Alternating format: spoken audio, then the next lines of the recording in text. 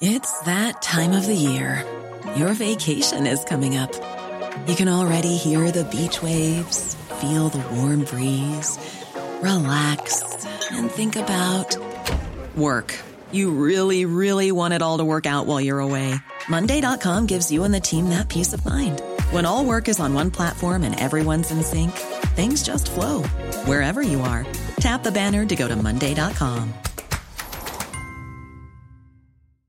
Hey, Dave. Yeah, Randy. Since we founded Bombas, we've always said our socks, underwear, and T-shirts are super soft. Any new ideas? Maybe sublimely soft. Or disgustingly cozy. Wait, what? I got it. Bombas. Absurdly comfortable essentials for yourself and for those facing homelessness. Because one purchased equals one donated. Wow, did we just write an ad?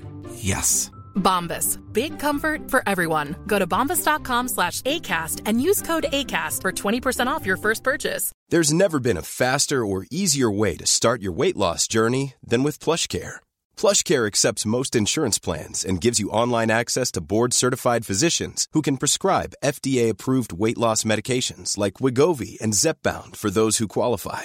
Take charge of your health and speak with a board-certified physician about a weight loss plan that's right for you. Get started today at plushcare.com/weight loss. That's plushcare.com/weight loss. plushcare.com/weight loss. This is a view from the Bullins podcast. Listen to all the latest news and inside track from Goodison Park.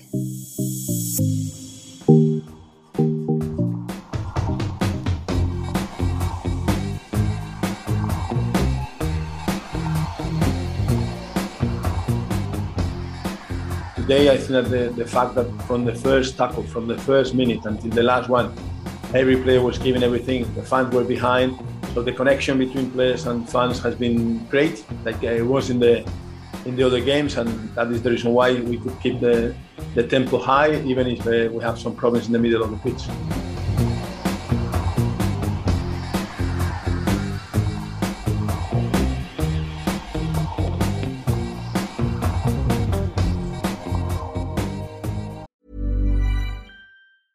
It's that time of the year.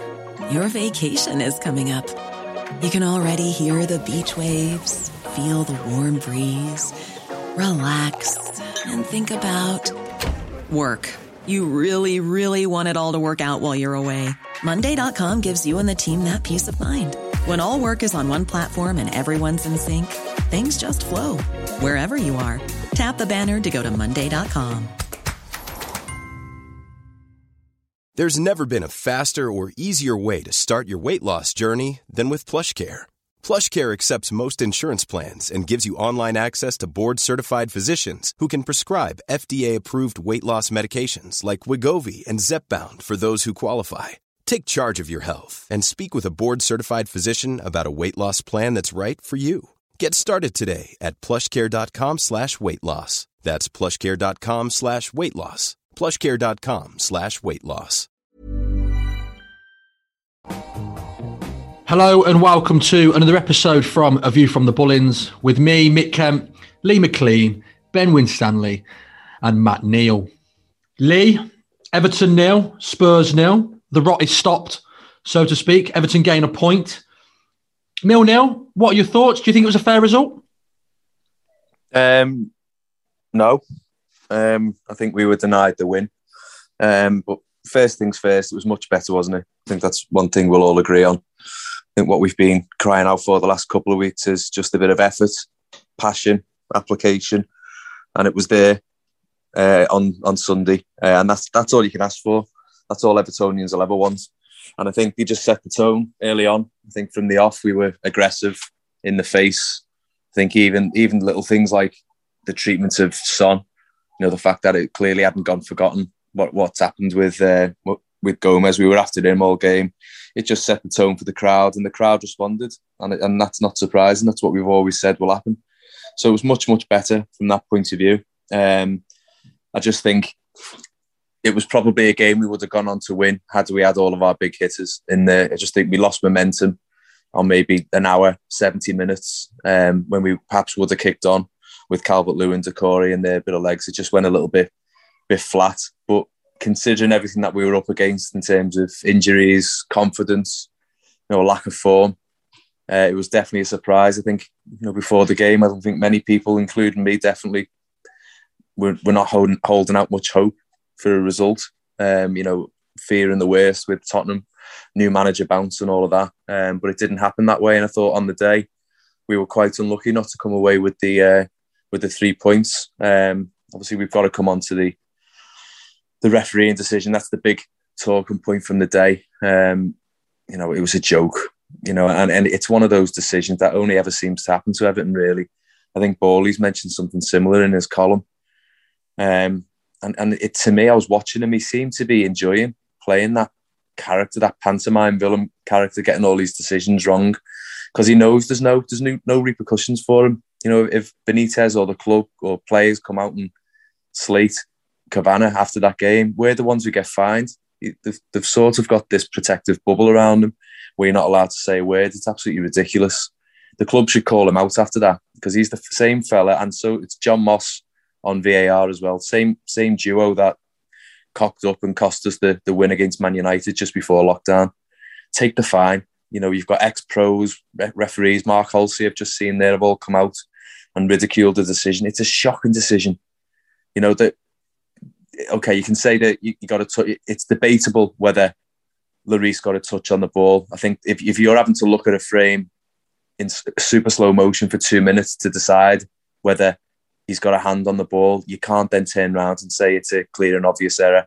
It's a terrible, terrible piece of officiating. It should have been a penalty. And that you're looking at a 1-0 win then, and a great result. So we've been had off again. But as I say, we were only denied a win by, in my opinion, very, very dodgy, again, officiating. It just makes you wonder why it always seems to happen to certain teams and not to others. I've got my own thoughts on that. I'm not going to talk about it here, but overall, absolutely made up. I thought it was nice to be part of a much better atmosphere. Seeing a decent performance, it stops the rot. It's a point on the board. We're going into the international break now. Hopefully going to get our key men healthy.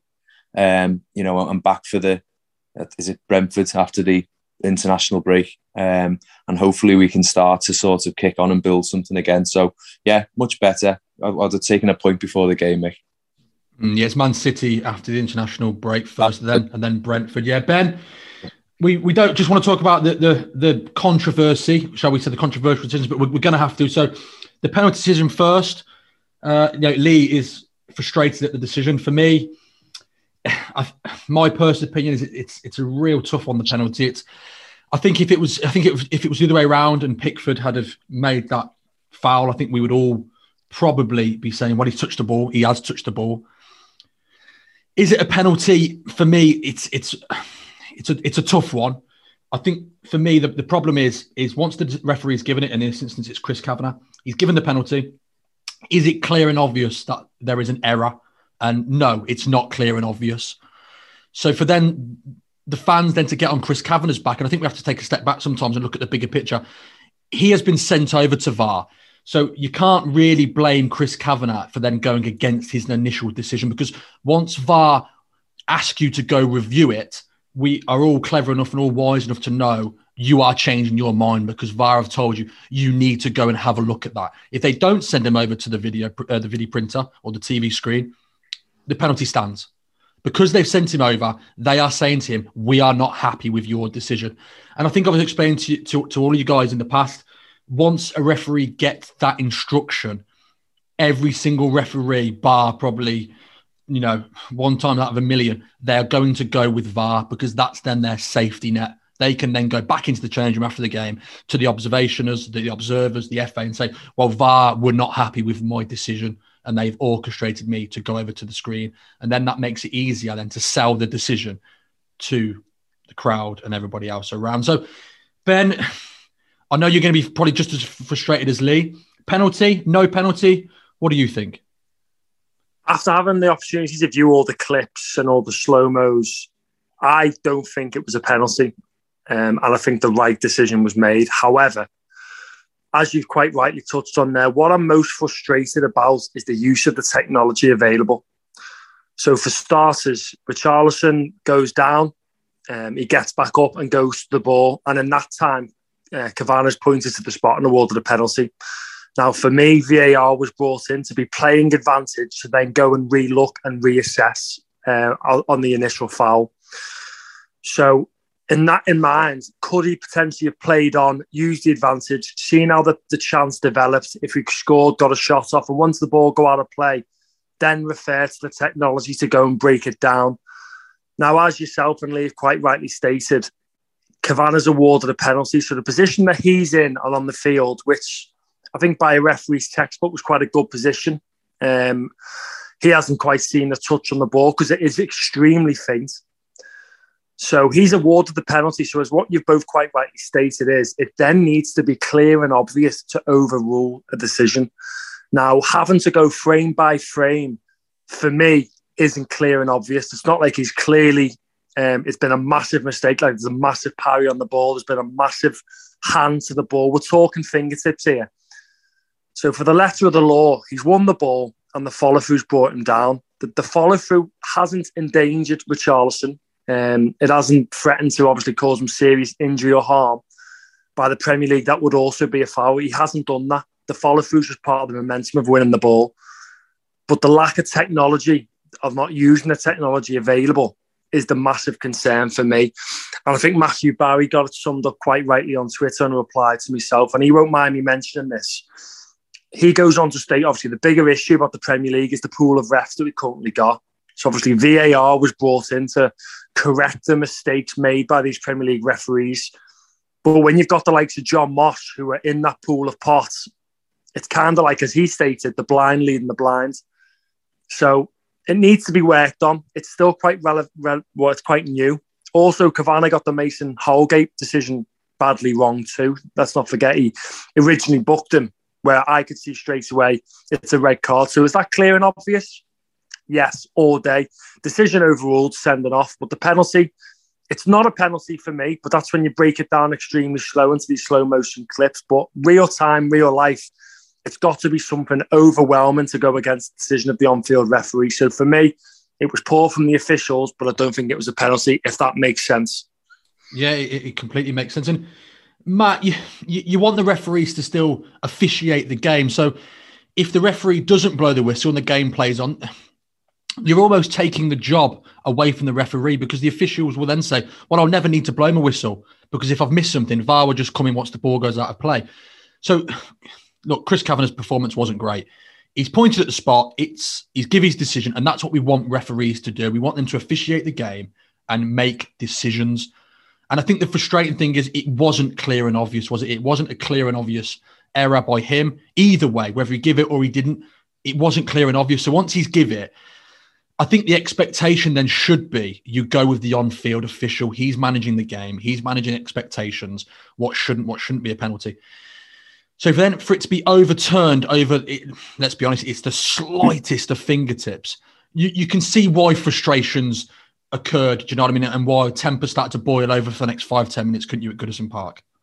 Yeah, 100%. And this referee, Kavanagh, he's got previous at Goodison, because that Sigurdsson decision a few years ago, be United, still lasts in the memory for me, because that was a dreadful decision as well. I go slightly against the grain here and probably put a little bit of Everton bias in this. I thought it was a penalty. I think it is a penalty. I don't think Lloris gets enough of that ball to warrant them giving it anything other than a penalty. And the clear and obvious thing is to give the penalty, especially when the on-field referee's giving that decision. That has to be a penalty.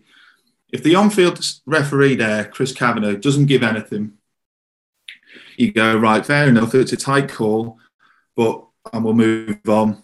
But for me, once the referee's made that decision, and the tight being so tight, what it was, I don't know. I don't see how can that be overturned. That doesn't sound right to me at all. Clear and obvious. That wasn't clear and obvious. It wasn't a clear and obvious error by the referee. That's why every man and his dog is talking about it. You know, whether it's Sky Sports, BBC, or Snow, we're all talking about it because it wasn't a clear and obvious error. So it has to be a penalty.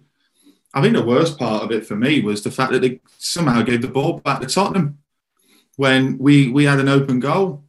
So for me it was a catalogue of errors. One, not given play some time to carry on for me. Once he sees Richarlison get up there, for me he's got to carry on. Second of all, to overturn the decision, and then thirdly to give the ball back to Tottenham. It was amazing, and unfortunately for us, we couldn't use the crowd or the impetus to bring home the goods. I mean, these referees, I don't think we've had many good refereeing performances this year. I think the referees in this country are pretty poor. It's a tough old gig, but the standard is rubbish. The decisions are inaccurate at times. The levels of consistency with decisions is wrong. But this has been an underlying issue in English football for a long time. There's people at the top of the FA and the referee association that have been there for too long. The same old names, the same old faces. And until they go, for me, nothing will change. I know that might be an unpopular call, but for me, the whole FA refereeing association needs an overhaul. Because until that happens, the standard of refereeing in this country will stay the same, which, in my opinion, isn't very good.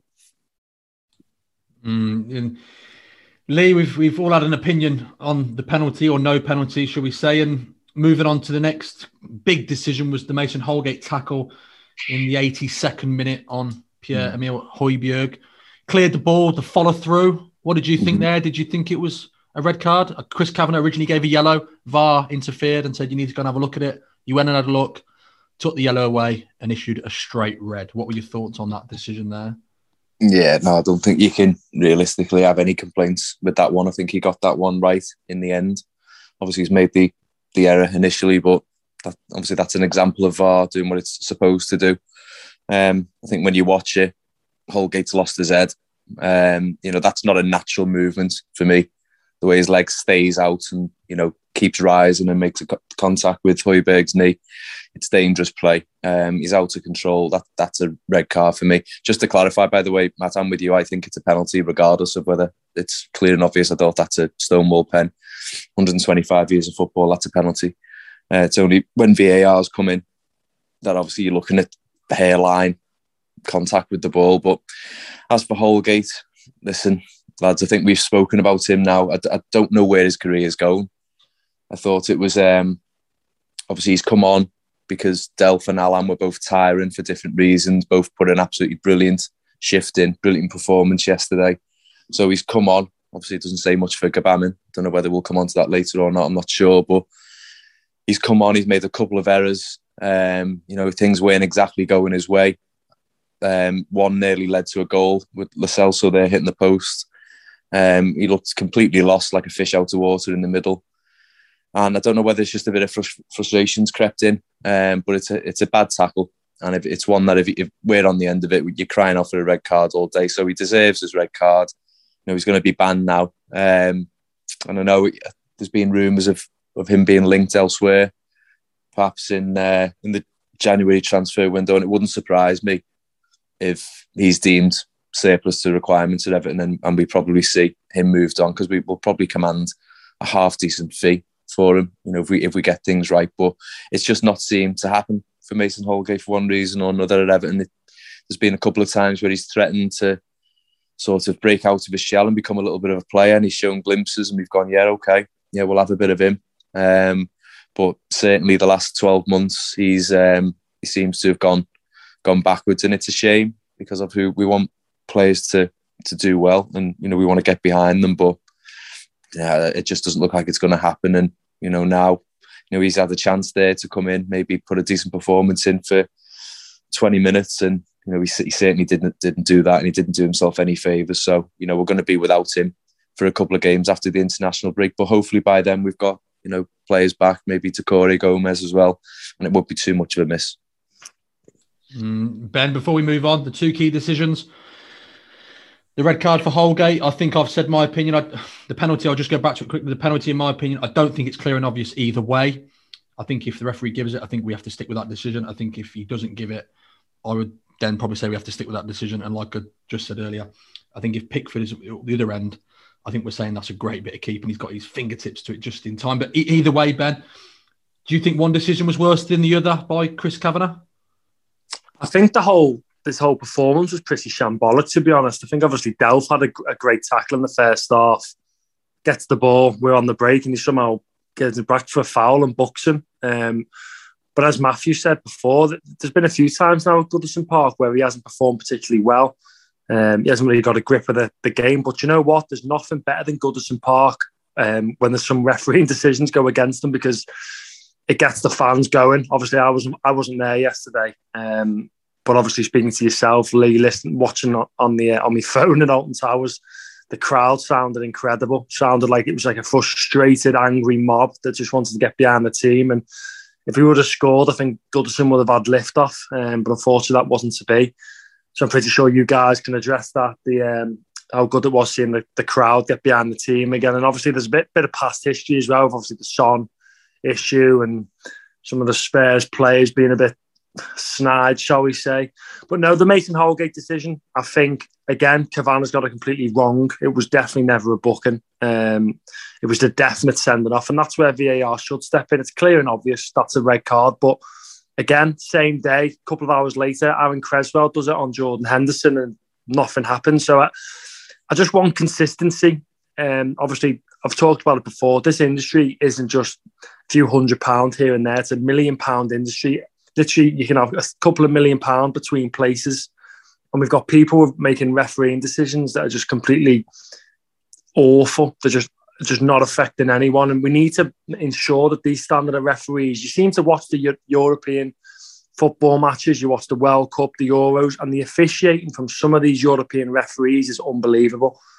And you come back and have a look at some of the English referees, are just absolutely shambolic. And that's no disrespect to any up-and-coming young referees who want to aspire to perform at a top level, but something needs to be done because the standard just isn't quite up there at the moment. I don't know why, I don't know what it is. Don't know if it's just sheer arrogance at the moment, but something needs to change. But the Holgate one was a definite red card, but Kavanagh got that one wrong as well, straight away. So I don't know if it was his positioning, if it was the Goodison crowd, I'm not sure, because anyone could see that tackle from anywhere and realise that's serious foul play to send it off all day. But no, on a positive note, it's good to see the Everton players give a bit of determination, a bit of grit, a bit of fight, something we haven't seen for the last 3 games.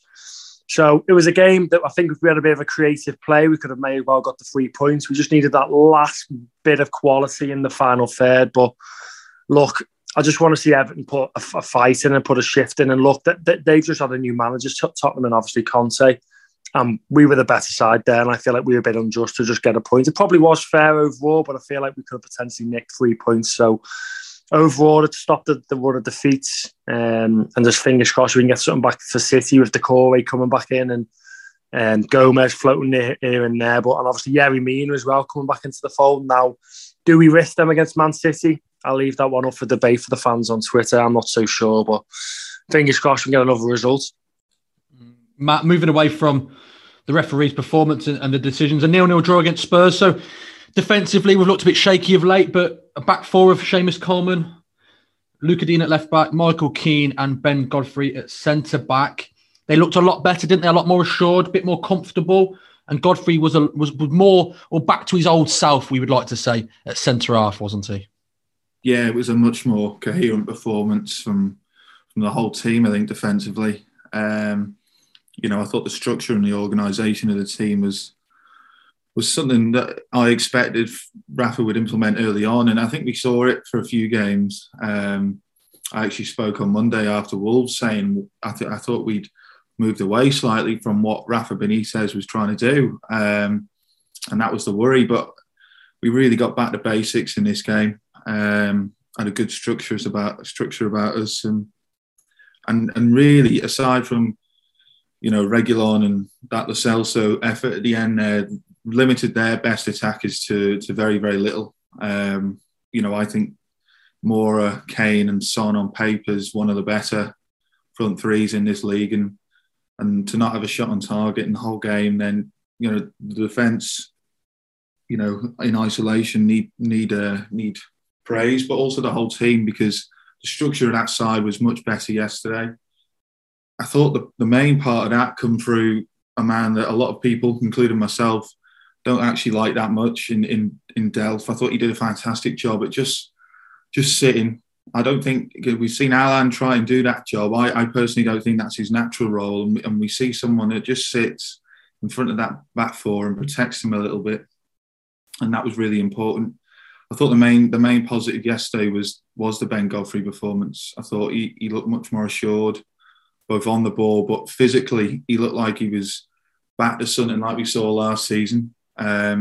Whether that's due to Rafa getting into him a little bit after Wolves, or whether he's finally getting over the COVID effects, but he bullied them yesterday, and I thought some of his interceptions, certainly early on, where he pressed forward and intercepted in midfield there, was really impressive. That's what we want to see, our defenders, getting in and cutting things out early on and getting us on the front foot. But yeah, the whole structure of the team was the best part for me yesterday. In isolation, yesterday's performances was exactly what we wanted. A clean sheet, really, to stop the rot. I think we'd have all taken a point at the start of the game. The question you have to ask is, why can't we see that commitment on a regular basis? Why can't we see that type of performance week in, week out? We hear the sound bites most weeks from certain members of the squad saying that that's the minimum they should be given, but we don't always see it at Everton. Not with this squad. There seems to be a theme of these players throwing managers underneath the bus. Well, I don't think they'll get that with this manager, because he'll throw them under the bus before he does. He's not going to let his image and reputation be tarnished by this group of players. And I thought they responded well. Like I said, if we'd have seen this type of effort and discipline, certainly against Watford and the first half against Wolves, then we probably would have picked up at least 3, maybe 4 more points. But this is definitely the framework and the structure to use now, certainly up until January time, where we've got a lot of tough fixtures. Let's use this structure and this organisation to keep clean sheets, pick up points. And then I think some of the attacking play comes with that. Obviously, yesterday we didn't create huge amounts. I actually think it's probably one of the weaker parts of the squad, the creativity, certainly in central areas. And I don't think anything can be done about that until maybe January at the earliest, but obviously probably more likely the summer. That link play between midfield and attack just isn't quite there.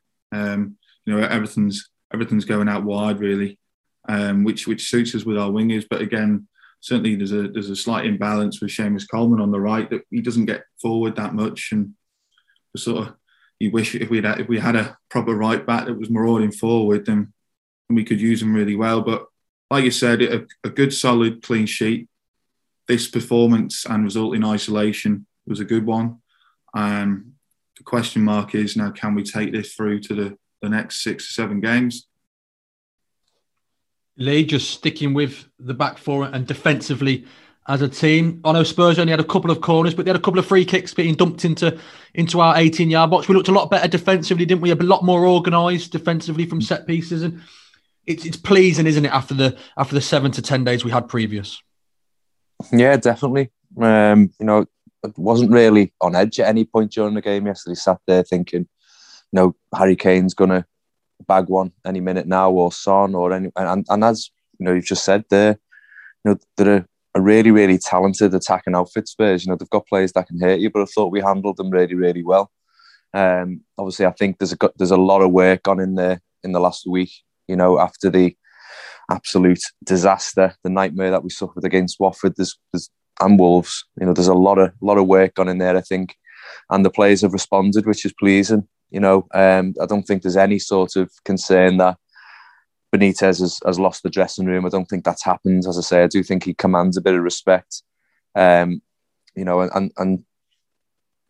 don't know whether there's been a couple of comments on Twitter since the game actually yesterday, where people have suggested that we may have binned off zonal marking yesterday. Now, to be fair, if I'm completely honest, I didn't watch the game closely enough to make that judgment whether we did or we didn't.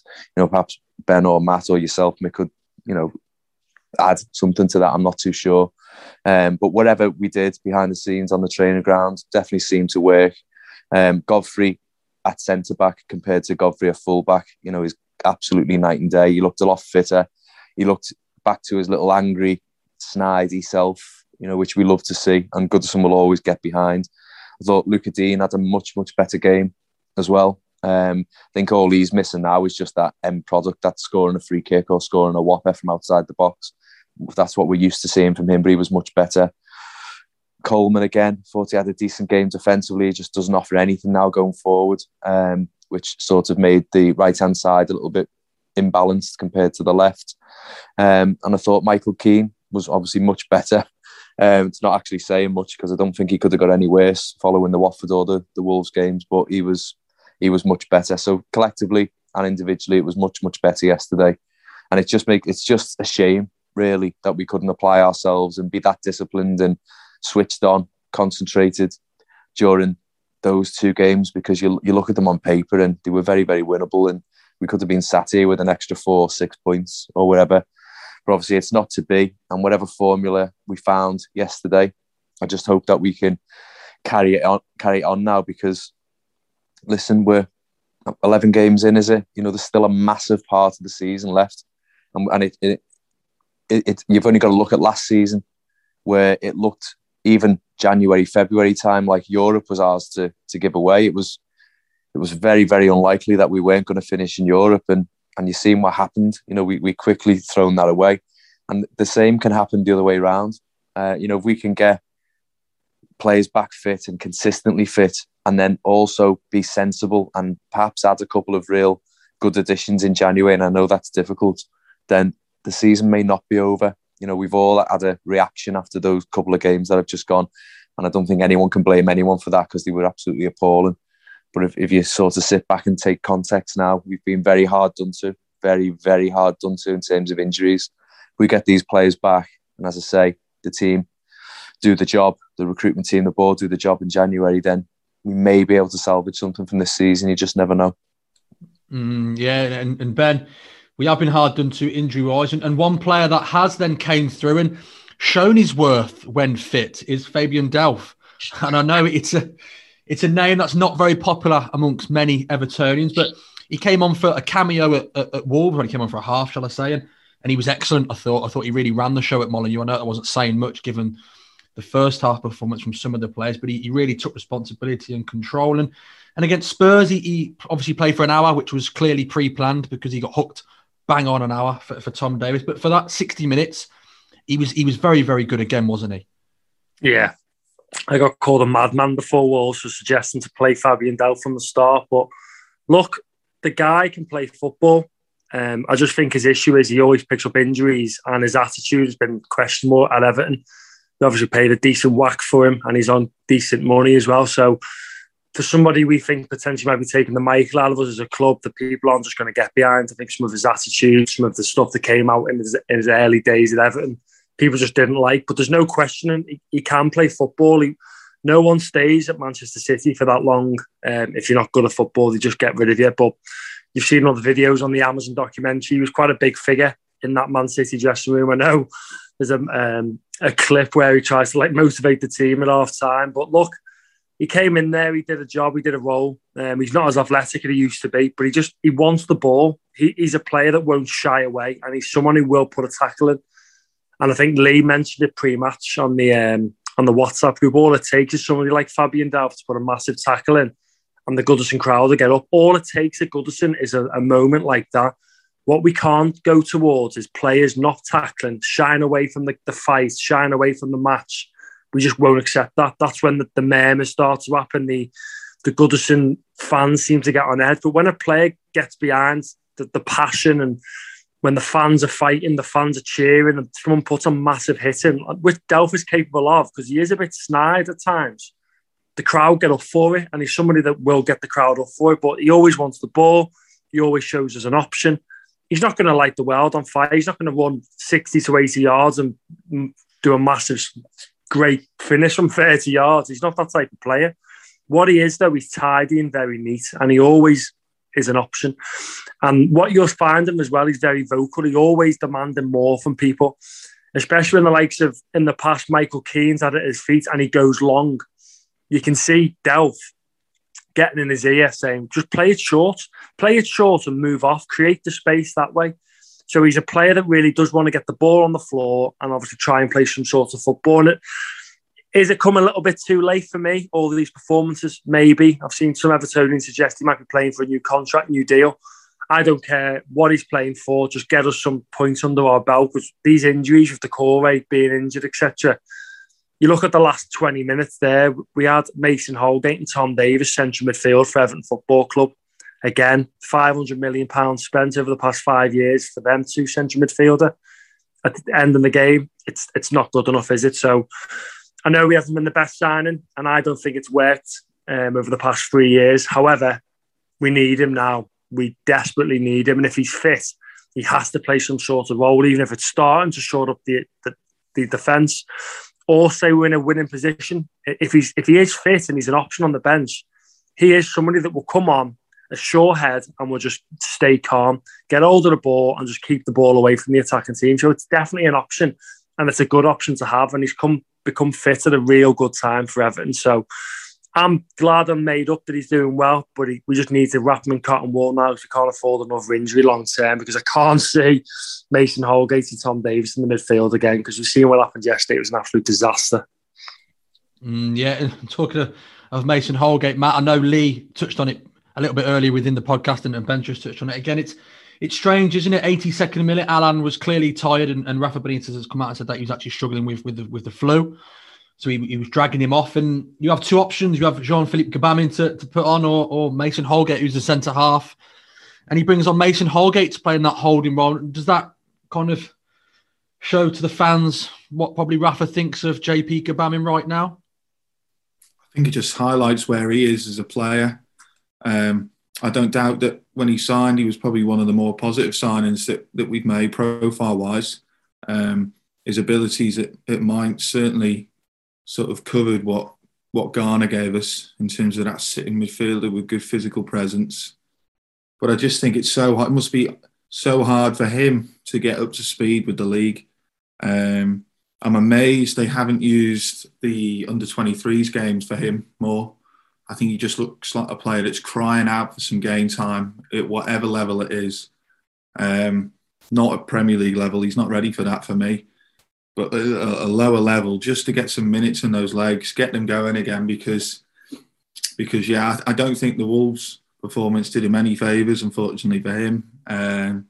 He looked really off the pace, which was to be expected. I think I said on a podcast early in the season, I thought it would be at least Christmas time or after January where we'd see any sort of Premier League level from him. And that's been proven the case. Unfortunately, the substitutions yesterday really did take the momentum out of the game.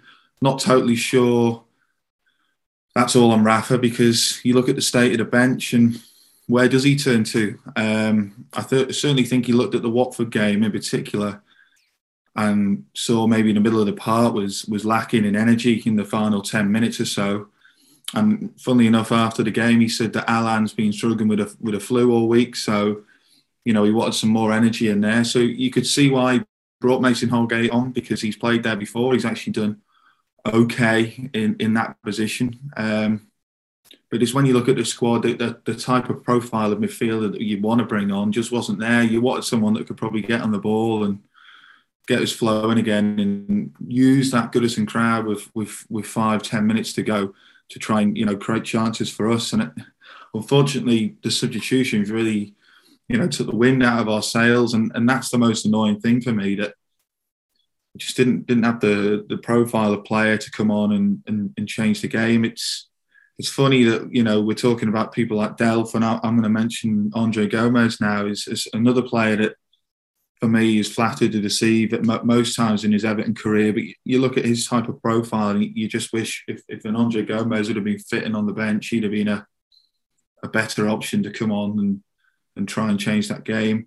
The Holgate performance overall was really poor, though, and he's a player that's just not right just not right in a minute. And you just wonder how many more chances he's going to get, because, you know, there was interest for him in the summer. And I'm sure that there'll be teams that still think he could do a job for them. And, you know, it'll be interesting to see come January whether there's offers for him, because it is an area that, despite, you know, it's well covered in numbers for Everton. You know, they have got Jarrad Branthwaite there as well. Whether Everton decide to cash in on Holgate and use that money to maybe fill a midfield or a right back spot. So, you know, that will be interesting to see. But yeah, like I said, unfortunately, the substitutions really took the wind out of our sails. And I do believe that if we could have brought on a couple of good substitutions with 10 minutes to go, I thought Spurs were really lacking. You know, they played their first team in the Europa League game on Thursday, and I thought their legs had gone, and I thought we really could have got at them, but unfortunately not to be. Lee, you said that we didn't create much, and we didn't create much, but one player that did play well and is reaping the praises, shall we say, from the Everton faithful is Anthony Gordon. Started the game, completed a full 90. How did you rate his performance? I'm a big fan of his, Mick. I really like him as a player. I'm not going to go as far to say he's the finished article yet, because I don't think he is. I still think he's got a bit of bulking up to do. I think he has to fill out and become, you know, his natural physique. A little bit of work to do there. But I love his energy. I love his attitude. Even listening to him speak yesterday, I think he was asked the question, you know, when Ben's asked us what the atmosphere was like yesterday, because unfortunately he missed the game. It was, you could tell he was like, wow, you know, he considers himself lucky to be a part of it. You know, I'm lucky enough. I volunteered as a groundsman for a year or so, years ago now, and I've stood on the middle of that pitch when Zed Cars comes on, and it is a strange feeling when you're getting that noise from all four corners of Goodison Park. It's loud, you know, and he's a local lad. He's coming in, he's experienced, and that it must be amazing. He's completed 90 minutes yesterday, which is a massive milestone. You know, just a couple of weeks after Benitez saying he wasn't ready and he didn't have 90 minutes in his legs. Thought he did really well yesterday. I think just at times, for me, I've said it on Twitter, it just seems like he's perhaps overthinking a little bit in possession, perhaps trying too hard. He's a very naturally gifted footballer, and I think if he just allows that natural ability to flow, he will produce. And I mentioned it previously on another podcast. You know, I think last season when he came in, I remember him playing in front of these empty stadiums, and he was so unlucky on a couple of occasions. He seemed to be hitting the post, the bar, in every game that he played or came on. And he had another couple of efforts yesterday where it just fell for him, and you know, he couldn't quite get over it, or it didn't quite fall in time for him. And it just seems only a matter of time that one of these is going to fall at that left foot, and he's just going to ping one in. And I think Goodison's waiting for that. I think he's waiting for that. That's sort of going to be the lift-off for his career, because I do think he's got a really, really bright future at Everton. Anthony Gordon, I just like everything about him, his mannerisms, everything. Very technically gifted, highly spoken of from within the club, and also I think opposition fans look at him and see there's a player there as well. So we've got to look after him. I think there's a responsibility for Rafa Benitez to manage him properly. Is he ready to start week in, week out in the Premier League just now? I'm not so sure. Unfortunately, we can't be picky because we just haven't got the options at the minute. But he did himself absolutely no harm yesterday. I thought it was another really, really decent performance. Not perfect, not completely polished, but there's enough there to get really, really enthused about him as a player. Yeah, I agree with Lee there, Ben. I think Anthony Gordon has got a really bright future, which is strange, isn't it? Given that we have Alex Iwobi on the bench and he's had a couple of chances. Do you now think, you know what, Gordon now needs a run of games ahead of Iwobi? Iwobi's had his chances. Time to give Anthony Gordon a good 5, 6, 7, 8 games. Yeah, definitely. I think Alex Iwobi, again, lacking in confidence, started the season well, but just hasn't performed over the past couple of weeks, where Gordon stepped in, looked extremely lively against Wolves, unlucky not to score the header. I thought it was in. And again, unlucky yesterday. I thought he worked his socks off. He applies himself really, really well. And look, 12 to 18 months ago, I was unsure if there was a place for Anthony Gordon in this team. He went to obviously Preston, and that didn't materialise. Obviously, they signed him and they kind of went to a new 5-3-2 formation, I think they went to, so it didn't really suit his game. So it was kind of a failed loan move for him. So I potentially thought that he obviously was made available in the summer if certain deals went through in time, which they didn't, so they kept him behind. And I think it's a really good bit of luck for Everton, because I feel like he's matured, I think, from the start of this season already. He wants the ball, he's being direct. He's deceptively really, really quick as well. He's very fast along the ground. You've only got to look at what some of the more mature professionals are saying about him, especially the likes of Ben Foster and Go for Watford, saying that he's going to be a baller. You can just see it, and you can. He just needs to just continue to apply himself. As Lee said, maybe a bit more weighty, because the Premier League is extremely physical. But if he can gain a bit of muscle mass and still maintain the speed, it's going to be a real threat going forward. I just want to see him get a bit more involved in the creativity, a few assists, a few goals here and there. And like I said, I think if he gets one goal, give him the world of confidence, just really kick on, because once you get one, the pressure's relieved. I think there's a bit of a build-up and anticipation for him to actually get his first Goodison goal, or first Everton goal, shall we say. But when it goes in, there's going to be some reaction. It's going to be really, really good, because, look, he plays with a shirt. His attitude, determination and fight can never be questioned, even if he's not performing well in the past, or he always gives 110%, which is all we want from any Everton player. So I'd like to see him now start the games. And it was good to see Damari Gray out wide. I know it probably wasn't one of his better games, but he's so much better out wide than obviously just behind the 10. It's going past players, etc. That's what we need. Anthony Gordon on the left, Damari Gray on the right, with Charleston up front, I think, going forward. So, yeah, there would be my three up front, until obviously Calvert-Lewin and Decore and others come back, and then we potentially might go back to a 4-4-2. Not too sure, but I'm not the manager. But no, really impressive Gordon over the past few weeks. Feel like being in and around the first team, starting games, getting minutes is going to really help him mature at such a young age. So, no, best of luck to him in his Everton future. I think he's waiting for the derby, mate. First goal, derby, waiting for the derby. That'd be some time to do it, Lee, let's be honest. Matt, before we wrap up, do you think Rafa Benitez would be quite content with the point at home to Spurs? Yeah, I think it was a perfect performance for the manager, because he wanted to get back to basics. A clean sheet after some really poor performances. A lot of goals have been shipped. I thought that was a classic Rafa Benitez performance, really. I think that all that was lacking was a little bit of quality at the top end of the pitch.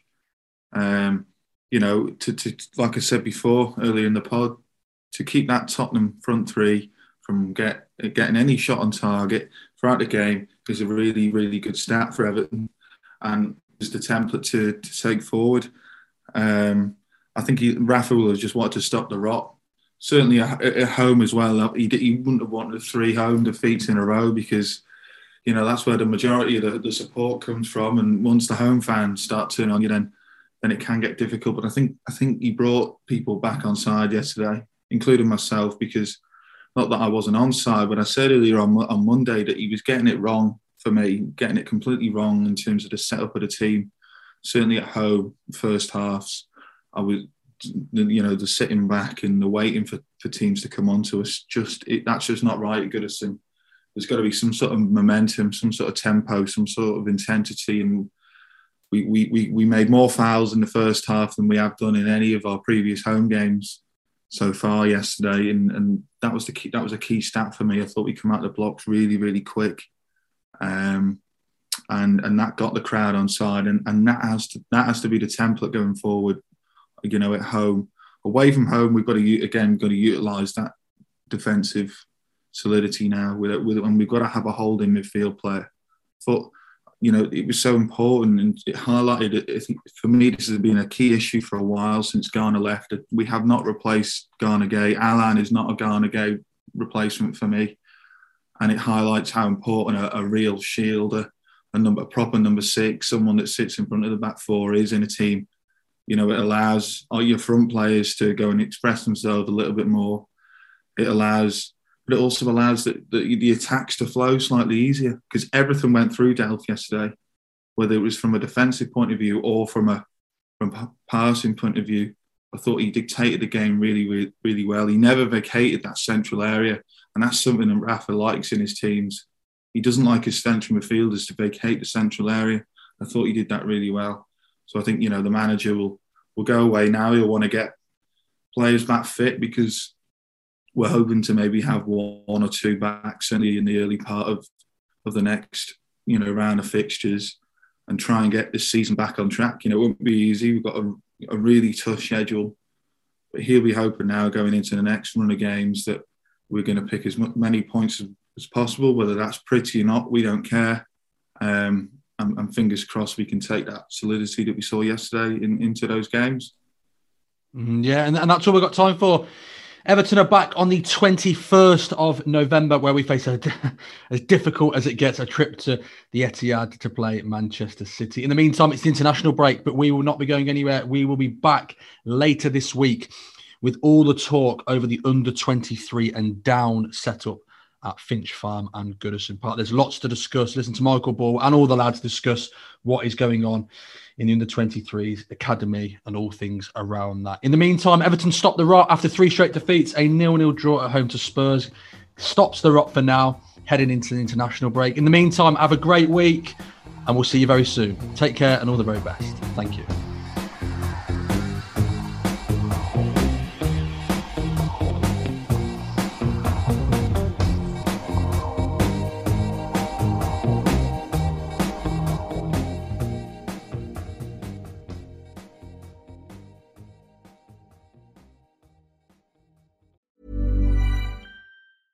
Normally, being a little extra might be a bit much, but not when it comes to healthcare. That's why United Healthcare's Health Protector Guard fixed indemnity insurance plans, underwritten by Golden Rule Insurance Company, supplement your primary plan so you manage out-of-pocket costs. Learn more at uh1.com. Planning for your next trip? Elevate your travel style with Quince. Quince has all the jet-setting essentials you'll want for your next getaway, like European linen, premium luggage options, buttery soft Italian leather bags, and so much more. And it's all priced at 50 to 80% less than similar brands. Plus, Quince only works with factories that use safe and ethical manufacturing practices. Pack your bags with high-quality essentials you'll be wearing for vacations to come with Quince. Go to quince.com/trip for free shipping and 365-day returns. Hi, I'm Daniel, founder of Pretty Litter. Cats and cat owners deserve better than any old-fashioned litter. That's why I teamed up with scientists and veterinarians to create Pretty Litter. Its innovative crystal formula has superior odor control and weighs up to 80% less than clay litter. Pretty Litter even monitors health by changing colors to help detect early signs of potential illness. It's the world's smartest kitty litter. Go to prettylitter.com and use code ACAST for 20% off your first order and a free cat toy. Terms and conditions apply. See site for details.